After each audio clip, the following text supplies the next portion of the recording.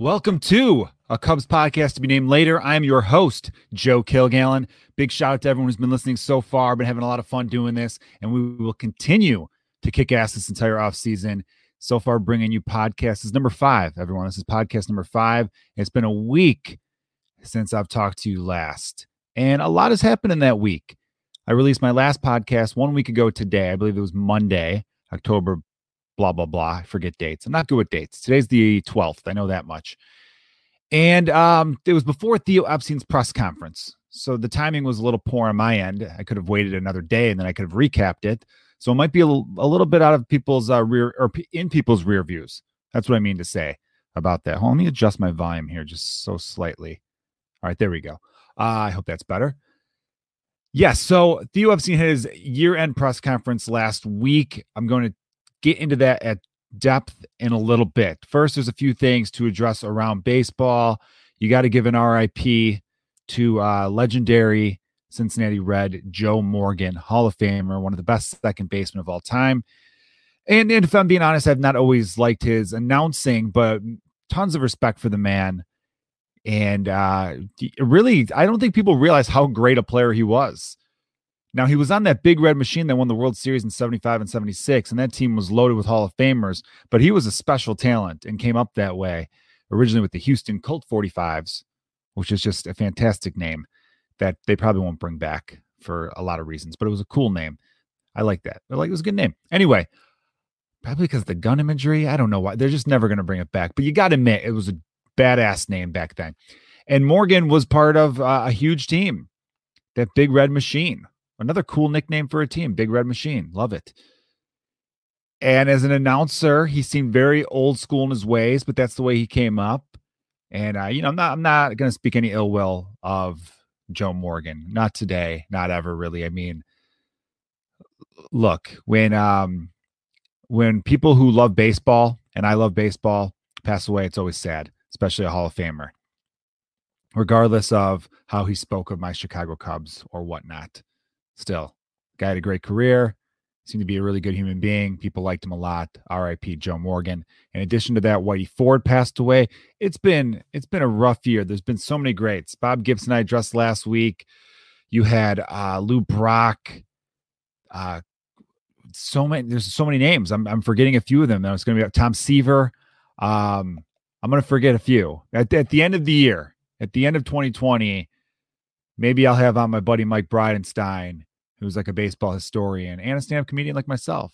That's right, everyone. If you're listening to this for the first time, I'm a stand-up comedian by trade, also a diehard Cubs fan. I don't know which one I'm better at, being a comedian or being a Cubs fan. Probably being a Cubs fan. I think that's like the thing where when I started doing this podcast and when I started focusing more on the Cubs with my social media, so many of my friends were like, dude, this is what you should have been doing the whole time. And I'm like, what? I shouldn't have been a comedian? They're like, no, you're an awesome comedian, but this is what you should have been leaning in towards, and that's your love of Cubs. So that's what we're trying to do. I'm trying to inspire everyone to be as diehard a Cubs fan as I am, and to enjoy and have some fun. Am I going to analyze some stats? Hell yeah. Am I going to bore you with that stuff? No, we're going to make it fun. So yeah, it's been a tough year for all these guys. So at the end of the year, 2020, I'll do like a recap of all the Hall of Famers that we've sadly lost in this horrific year that has been 2020. Whitey Ford. So I've gone over some good names here. Houston Colt 45s, Big Red Machine, and Whitey. Now, Whitey is a good nickname. If you grew up playing 16-inch softball in Chicago, every other team had a pitcher nicknamed Whitey. He was usually a balding guy, very pale, of course. That's where Whitey comes in. And could throw, could put that high arc, kiss the sky, drop it in right in that box behind home plate for a strike. That is a big-time 16-inch softball reference. I hope some of you got that. There's always a Whitey or an ace, and you knew you were in trouble. You knew you were going to, hopefully there was going to be an error. And if you made errors behind Whitey or ace, sometimes you wouldn't be seen the next week. They would cut your ass. These mammoth teams, these, franchises. There were teams like the Lemonheads. They played out of Brands Park. There were a bunch of guys in there, probably like 38 to 47 was the main ages. A few 50-year-olds too. And they were all studs. And what they would do, though, every year they would take a promising young college-age kid or maybe fresh out of college, and they would go up there and just practice hitting opposite field. Because in 16-inch softball, if you can't get a ground ball to the right side when your team needs it, you're not playing championship softball. And that's why most of the teams I've been on have sadly come up short. We just did a bunch of pull hitters. Makes us real easy to guard against. We didn't have enough lineup diversification, which is what the Cubs need to focus on this offseason. How's that for a transition? Huh? I didn't need to go to the Illinois Broadcast School to get that transition down.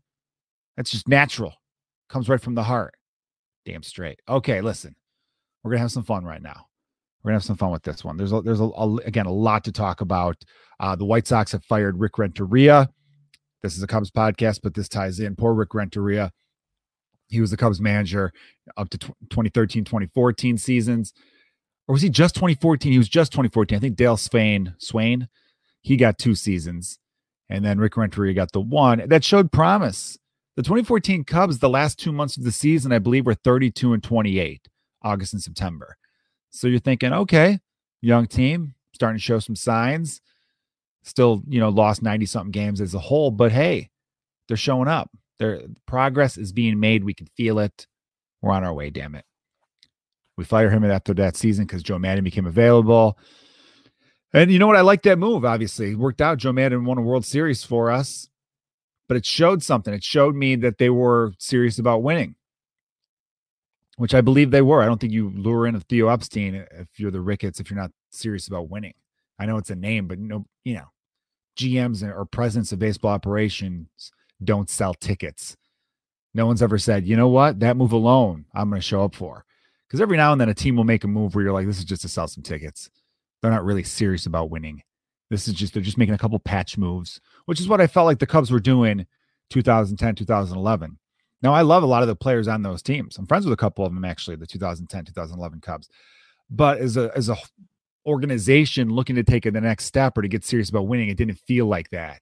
It's either go full rebuild after the 07-08 core got a little too old, and that was a very short competitive window because it was built off of a lot of free agents who were in their 30s. That's what made this Cubs window of a 7-year projection so thrilling from 2015 to 2021, which I do believe the window is still open for 2021. And that's why I've got some optimism for you guys, even for you fans who are like, nah, there's too much work to do. I think it's best to just blow things up. We'll get to all that. We'll get to that.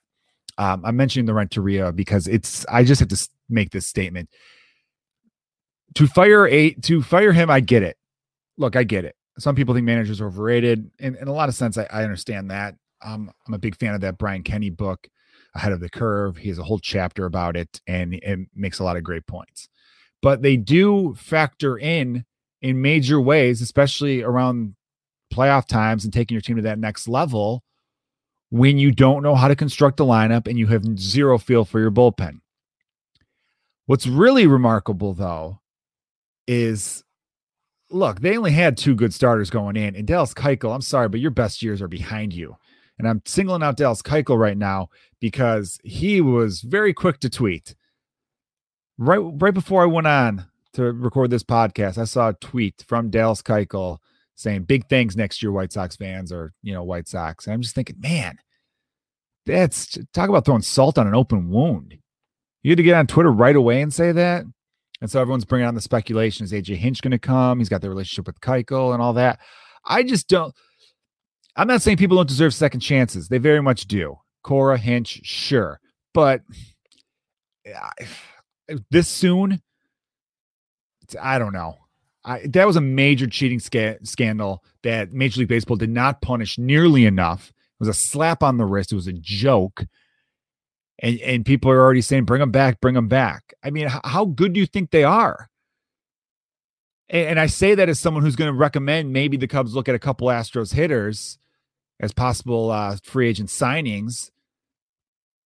But I don't know. I just don't trust the character. And I feel like there has not been enough of a punishment for you to just say, let's go bring this guy back. And he's going to be a distraction. Maybe that's why so much of the Chicago media is clamoring for an AJ Hinch signing or an Alex Cora signing. They go, oh, this is stories. This gives us stuff to write about. This is exciting for us. I mean, if I was in their shoes, I understand that a little bit. But from a fan perspective, I understand being like, no, I don't want AJ Hinch. And why does AJ Hinch and Alex Cora, everyone's saying, hey, they should get a second chance, which again, I'm not against second chances. I'm a very forgiving person. to an extent, of course. But why hasn't Ozzie Guillen? Why isn't anyone rallying around Ozzie Guillen receiving a second chance? I guess maybe a third chance in a sense, because, well, with the White Sox, I don't recall him, other than that spat he got with Jay Mariotti, which it was a different time. I don't think he would say that word now. For those of you who don't know, Jay Mariotti was a columnist for the Chicago Sun-Times for a long time, who was known for annoying people. He was one of those columnists, like I was saying before, about the people who were like, oh yeah, let's bring more controversy. It gives us something to write about. He was that guy that would be like, well, I got nothing to write about. How about I write a 3-page spread about how the Bears should trade their best player? Yeah, that's right. 4 years into Urlacher being an NFL player, let's get rid of this guy. Like, he was that person. In 1995, he would write an article going, Frank Thomas won back-to-back MVPs. Time to trade him. Just stuff that would really irritate you as a sports fan. And so he got into it with Ozzie Guillen, and Ozzie called him a homosexual slur. That's not cool. And yeah, so that was, I guess that might have been the first one where it's like, dude, that's not. But he didn't lose his job over that. He just kind of outstayed his welcome. Where, like, you know, that happens. He was manager with the White Sox from 2004 to 2012. That's a good long run. And they needed a shakeup and they needed to go in a different direction. I understand that. The only reason I'm even suggesting bringing him back is because Ozzie's been around this team. He does the post game for NBC Sports Network. And Ozzie Guillen saw me do stand-up comedy and said I was hilarious. So clearly a smart person who's just only gotten more intelligent as he's aged, like a fine wine, that Ozzie. No, I do like Ozzie. I met Ozzie. I was very fortunate to meet Ozzie Guillen at Ryan Dempster's Off the Mound live show he did at the Vic a couple of years back. And the guy is a smart baseball guy. Had some fun stories. But I definitely think you get perspective from being in the booth. You see that you're now seeing the game a little bit differently, every camera angle, all that kind of stuff from when you're in the dugout. And I think he could take that. And I'm surprised no team has given him a shot. I just think this day and age is probably the PC thing. You know, he got ousted in Miami over the Castro comments, and just, yeah, I get that. But I'm just thinking, is that what's worse? Making some dumb off-color remarks, or literally cheating players out of millions of dollars, screwing up the entire integrity of the World Series and your World Series champion? Slightly happy was the Dodgers they did it too, though. Sorry, I'm not a Dodger fan. Their fan base was very annoying to me when I lived in LA for 3 years. Some really good ones, but they're rude people, and I don't tolerate rudeness. I'm like Tommy Lee Jones's character in the movie, the miniseries Lonesome Dove. I don't tolerate rude behavior in a man, is what he says before he beats the crap out of this dude. Great movie. Everyone check it out. Good book too. Lonesome Dove. Larry McMurtry, I believe the author's name was. So yeah, I mean, obviously you don't say bad things, but it just, what Hinch and they clearly knew about it. They both were big parts of it. So they were suspended for a year, and now now AJ Hinch is going to get hired back in a dream scenario, a dream situation, a playoff ready team, a young, exciting team that, you know, the White Sox are going to look to add to because they know they're close. It just seems like, where's the justice? Where's the justice? And I guess we'll see. I mean, again, I didn't want to spend too much time on the White Sox managerial search, but it's more about baseball as a whole. Forget the White Sox. It could be any other team. You know, a team that's right there. The Minnesota Twins. They could be looking at signing AJ Hinch to be their manager. And it just, to me, it just seems really just a slap in the face. Again, there were players that there was minor leaguers that got called up, got their first taste of big league action, got lit up because they're banging trash cans and cheating, and they've never seen the pros again. And then maybe they thought 2020 they'd get the shot, but this big pandemic happened and all sorts of weird stuff was going on in the season. They didn't get a regular minor league season to prove themselves. So think about that. Think you're a 28, 29-year-old pitcher. You get a cup of coffee in the show in 2019 or 2018, 2017 even. The Astros screw you over by being cheating bastards. You get sent down. Hey, you got to work on this. You got to work on that. When apparently, no, your stuff was good. Your stuff was more than capable of getting out major league hitters when they're not cheating.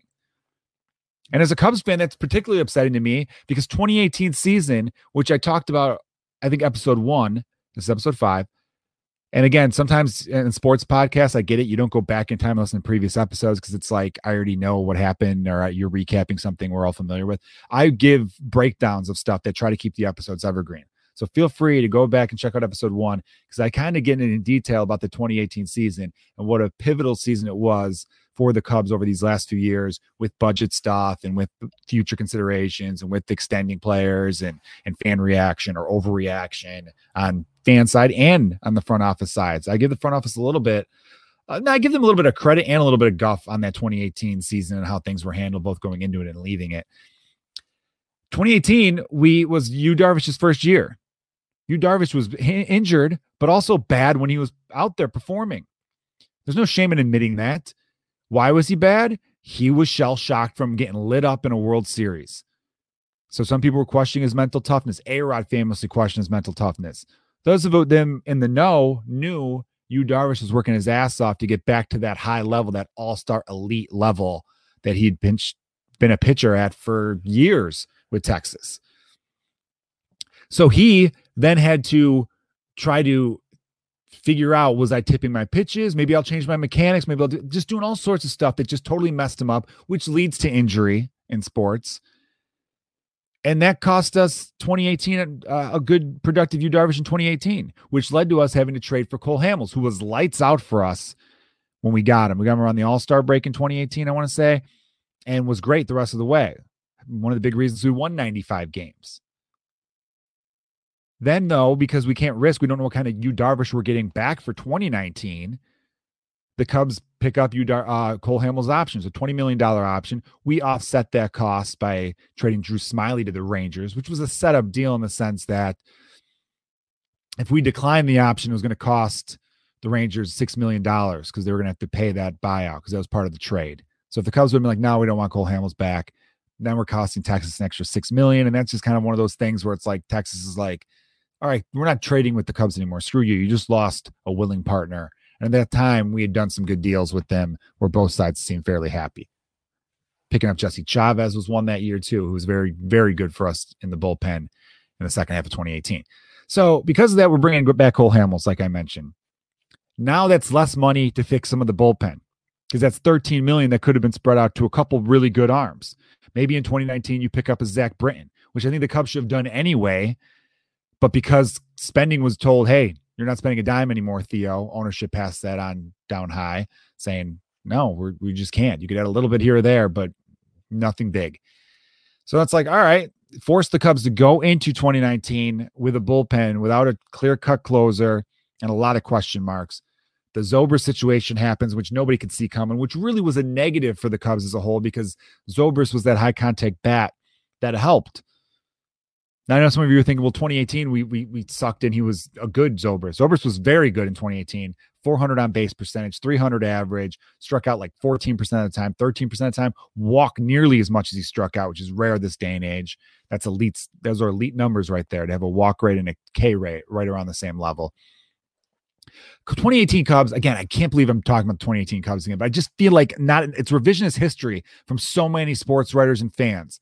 The 41 games in 40 days or something, or 40 games in 41 days. There was just a lot going into it. Chris Bryant being hurt. We won 95 games despite Bryant missing over 60 games, I believe. He missed like 61 games. And he still put up 21% above league average in numbers. Now, this power was sapped because there was a shoulder injury, so only hit 13 home runs. But you have a healthy Chris Bryant, a Yu Darvish, the Astros didn't screw up. The Cubs won 106 games that year and at least get to the NLCS. The offense still did have a couple flaws here or there, but if healthy, I don't even know if they have flaws if they're healthy. Because Zobrist would have been the leadoff hitter mainly. Javi Baez was an MVP runner-up.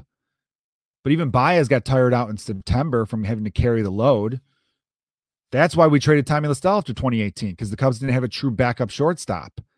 So they were looking for a guy who could play second and short, and La Stella's not even an adequate second baseman. I'm going to bring up La Stella in a minute now, though, because I think he's a free agent that we could possibly see back in Cubby Blue. All right, enough about the horrible Astros. I just wanted to bring up the managerial situation because, again, it still baffles me that people are just like, why not Hinch or Cora? Like, what? You not pay attention?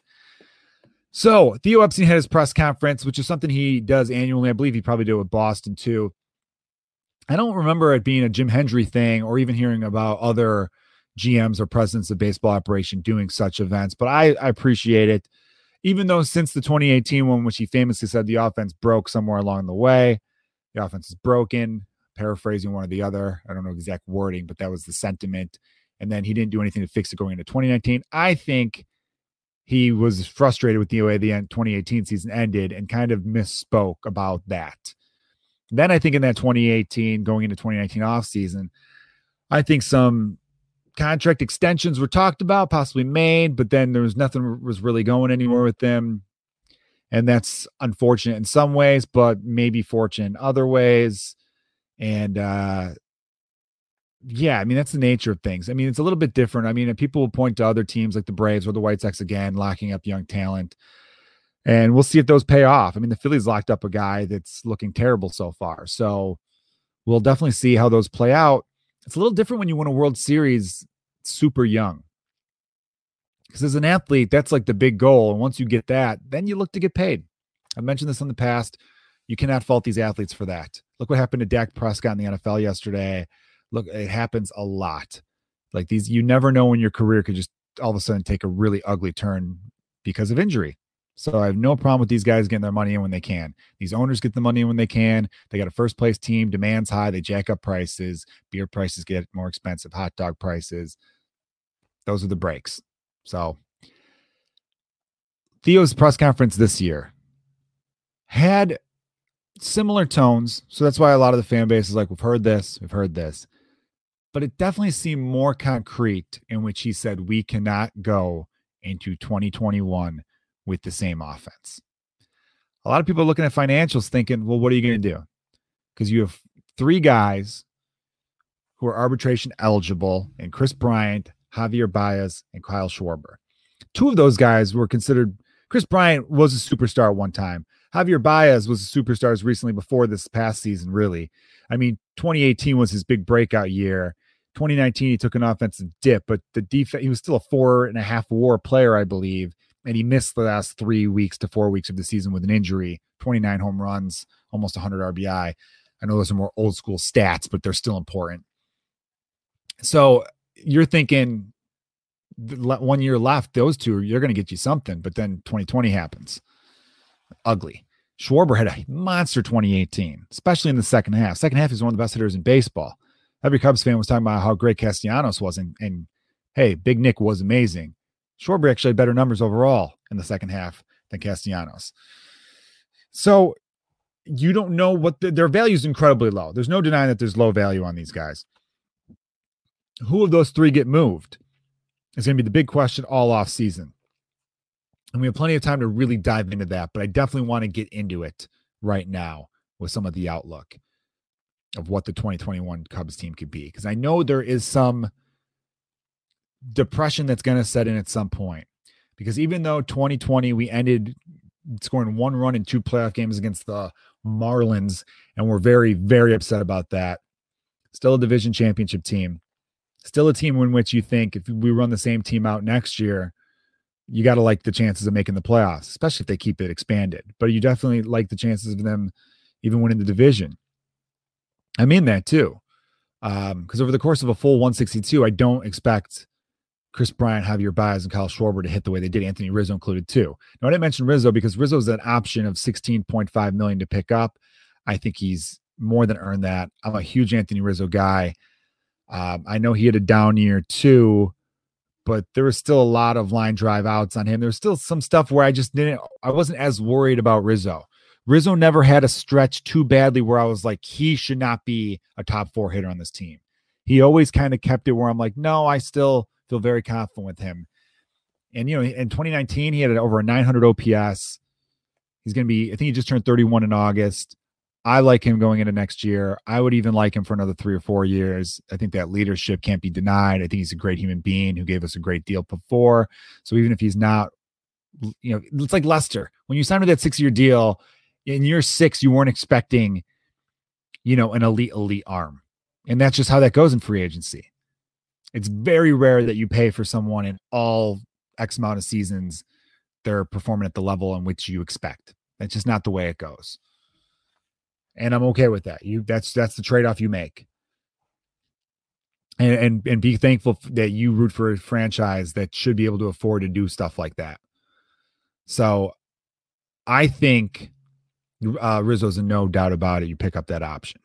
The extension part, who knows if that happens in this offseason, or, you could talk with him in good faith at the end of the year too. I feel like Rizzo definitely has roots here now and wants to stay. So it comes down to Bryant, Baez, Schwarber. Contreras has 2 more years of control this season and next season. So I think he's a pretty safe bet. It's interesting though, because he's the one that has the best value right now. So there's a lot of ways to get creative. You could package Contreras and one of the other 3 and probably get something pretty solid back in return, and then take that savings and go out and get a player or 2 to still compete in 2021. And that's ultimately what I want to see. The Cubs compete in 2021 while at the same time keeping that eye toward the future, because the future is more optimistic than anyone really realizes. I have a lot of faith. Jesus, Joe. I have a lot of faith in Adbert Alzolay. I got to start pronouncing that better. Alzolay. That right there. See, the problem is you think about it, and then that's when you screw it up. Just say it. Come on, Joe. Don't think too much. You'll hurt the podcast. And I like Braylon Marquez is on his way. Brendan Davis, I think, is only 2.5 years away. It's really tough to guess, though, with any kind of accuracy because there was no minor league season. But he's a guy who's about to be 21. I think he's still 20. I'm not sure if he's had his 21st birthday yet. But his profile fits very nicely into the balanced approach the Cubs need going forward. Now, I'm not saying I've turned the page and been like, I don't want any strikeout guys. No, you can strike out, but you still have to produce. Like Chris Bryant struck out 199 times his rookie season and was still an elite player. That's the thing. It's if you're striking out and you're not good, that's bad. Nobody cares if you strike out 150 times, but you have an on-base percentage of 420 and you're, hitting 40 home runs. That's fine. You just don't want an entire lineup of 150 strikeout guys. You just need that balance, which the Cubs did have in 2016 with Ben Zobrist and Dexter Fowler. And even Miguel Montero was a guy who made pretty good contact. Fowler left, and the leadoff spot you weren't sure what was going on. And then Zobrist had to leave that 5 hole. Zobrist in the 5 hole. The more I've read a bunch of sabermetric stats, and they seem to think having a high contact bat in the 5 hole is really a difference maker over the course of your season. And I thought that too. How many times do we see Schwarber strike out, Baez strike out, and you're like, fuck, we need a contact guy in between them. Someone who's going to hit a fly ball when there's a runner on third. Someone's going to hit a ground ball when there's a runner on third. Just stuff like that just to keep things moving.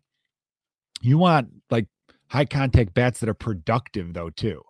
Because Jason Hayward and Elmore had years where they were high contact, and what'd they deliver? Zip. So Theo says it seems like a change is going to happen. Now, do I talk about Theo and it being his last year and what I think? I don't know. I don't think I'm ready to really dive into that because I'm trying to keep these podcasts to right around a half an hour. We're about 28 minutes in right now. That'll be a whole nother podcast. I think maybe after the World Series, I'll get into Theo Epstein, what I think his final year is going to look like, speculate on his future maybe, because it's not 100% set in stone that he can't be persuaded to come back. But I know from what I hear about Theo, he's a very competitive guy. So I also imagine he's not just going to be like, I'm just a bridge guy. I'm just some lame duck guy until Jed takes over if they hire someone else outside. I think he's going to go for it, and he's going to get creative. And it could be a sadness in a lot of ways, though, because as much as you as a Cubs fan think it's time to move on, once it happens, that's when you're like, I remember being so heartbroken when Kerry Wood went to the Cleveland Indians, because I thought I was fantasized because I was such a big fan of his and those Cubs teams of Kerry Wood coming in the 9th and closing out a World Series victory. When it didn't happen, it's like, that's a bummer. So there's still, and if you're one of those people who just can't, you got to appreciate the human element to these things. You root for these people as humans. And yes, so what, they start not being good anymore, and that's a bummer. But and there is a time where you're like, all right, they got to go. But it still sucks when they do, because it's like, man, do I really want to see Javier Baez doing slap tags Don't want to see a Javi Baez tag montage video of him wearing a different uniform. I don't. I really don't. But in the same regard, he's got 1 year of control left. I just don't know. I don't know.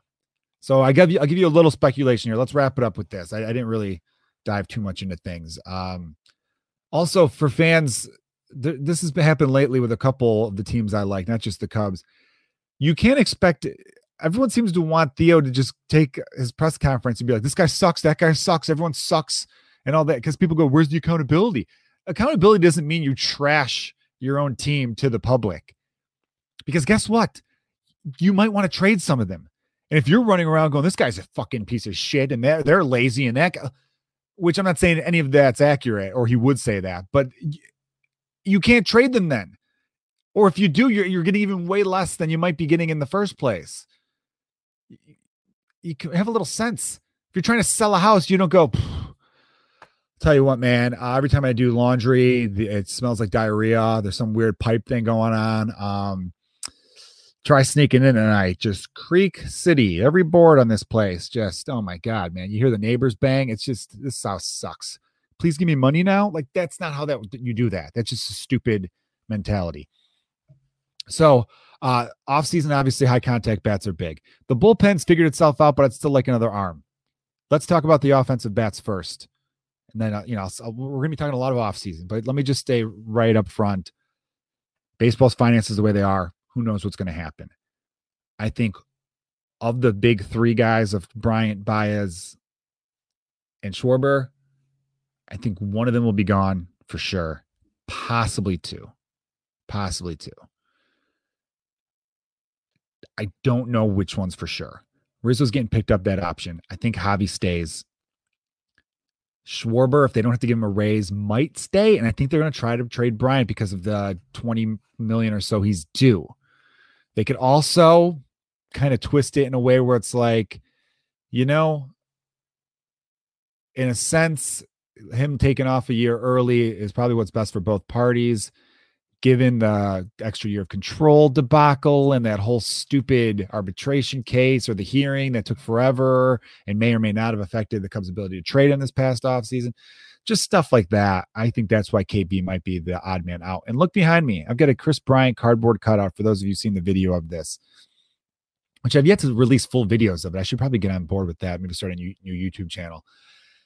I don't know if I want to see it. I think Chris Bryant rebounds better than Javi Baez in a sense. But then again, it's tough. Javi Baez still brings you a lot of value defensively. He can play elite shortstop, elite third base, elite second base. He runs the bases incredibly well. Chris Bryant does too. In a perfect world, you bring them both back. And there still might be. And Kyle Schwarber might be the odd man out. Kyle Schwarber being the odd man out only saves you, projected $7 to $9 million. I mean, he was making $7 million, so maybe about $10 million in payroll, future payroll. You take that, wrap it in with some of the money that's already coming off that you want for another starting pitcher, because that was something that Theo made it seem like we're going to look for another pitcher outside the organization because they like to go into the season with a good 6 starters for depth, which I'm a big fan of that idea. Tommy La Stella, I mentioned a little earlier. I could see him almost taking a little bit of a discount to come back here.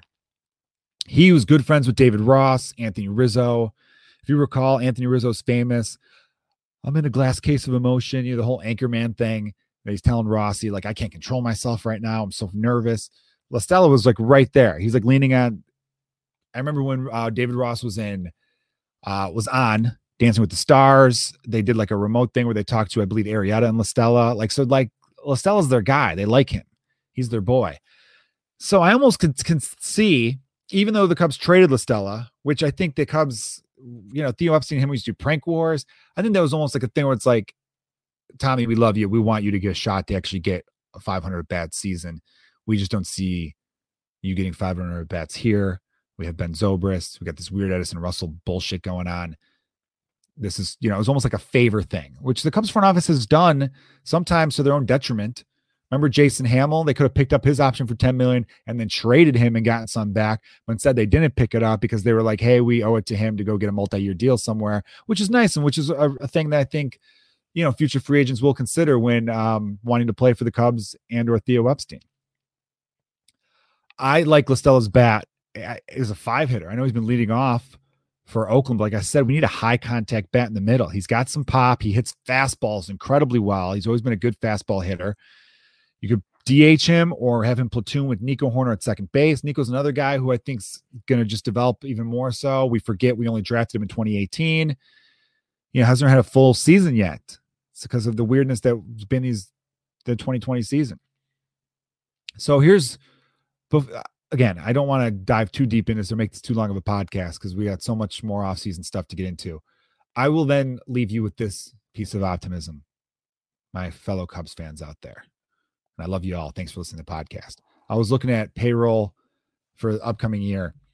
Now, everyone's worried about 2021, of course. 3 options. Cubs either blow it up completely, start the rebuild. They bring everyone back, roll the dice, or they do the patchwork thing, which is what I'm kind of suggesting. Which isn't patchwork, but it's like, hey, you're selling low, but you're getting rid of the money. You can bring back some people, or not bringing back, but signing some free agents, hopefully on short-term deals to still be competitive for 2021. Because again, the starting pitching is good enough where the window is still open. 2022. I know I was talking about 2021 a second ago, but now I'm going to 2022, which is why I believe if there is a rebuild, it doesn't have to be a long-term one at all. And if it is, then fans should really riot. The 2022 Cubs only have 4 guaranteed contracts. Jason Hayward, $22 million, which will be his second to last season, I believe. Yu Darvish, which will also be this was his 3rd season, so 2024 will be his second to last season. Kyle Hendricks and David Bodie. We're talking $22 million, $19 million, $14 million, and $2.5 million. The salary cap hits for those 4 guys is so low. They will have so much, that's a $47 million payroll, which is like, wow, that's nuts, right? And I don't know what the Lux cap will be. I think it raises like almost every year. So it'll probably be like $212 million around that point. But then you don't know because it's CBA and baseball's already talking about massive losses. So we'll have to do a podcast about that. Right now, this whole podcast is be teasing future podcasts, but that is so low where you got a guy like Brennan Davis who should be ready around then. Marquez and Adbert will be cheap starters in the bullpen in the rotation. To go along with aces of Yu Darvish and Kyle Hendricks. There's just a lot of possibilities there. Nico Hoerner, Ian Happ will still be under team control. I mean, these guys will get raises, but this is still a very, very low payroll going in. Wilson Contreras could still be around. So it would be his last year, actually. So I'm telling you right now, even if they go rebuild mode, which I still don't want to see a full rebuild, because if you go full, right? I just don't want to see them get let go of Bryant, Javi, and Schwarber and not actually try to bring in a couple players to offset that offensive loss, which again, I know fans are like, what offensive loss? They were terrible. You know what I mean? So that's just something to think about going forward. I definitely think if there is something like that, it can be a real quick turnaround. So when everyone was talking about how the finances that Theo got us into is just so much trouble, just know look at the big picture. It was never as bad as you think. And I think some of us were fed lies on a few things here or there. I definitely think this ownership has showed that it will spend when close to competing. And I think they need to prove that again. They need to prove that again because you just launched a television network. You spent all this money on renovations to your ballpark, and to not try to put out a winner, even in a year in which you lost revenue, is weak. It's a weak move. All right, everyone, that has been a Cubs podcast to be named later for October 12th. Astros Rays up 1-0. Braves Dodgers, go Braves, go Rays. Let's have some fun out there. Stay safe, and as always, go Cubs.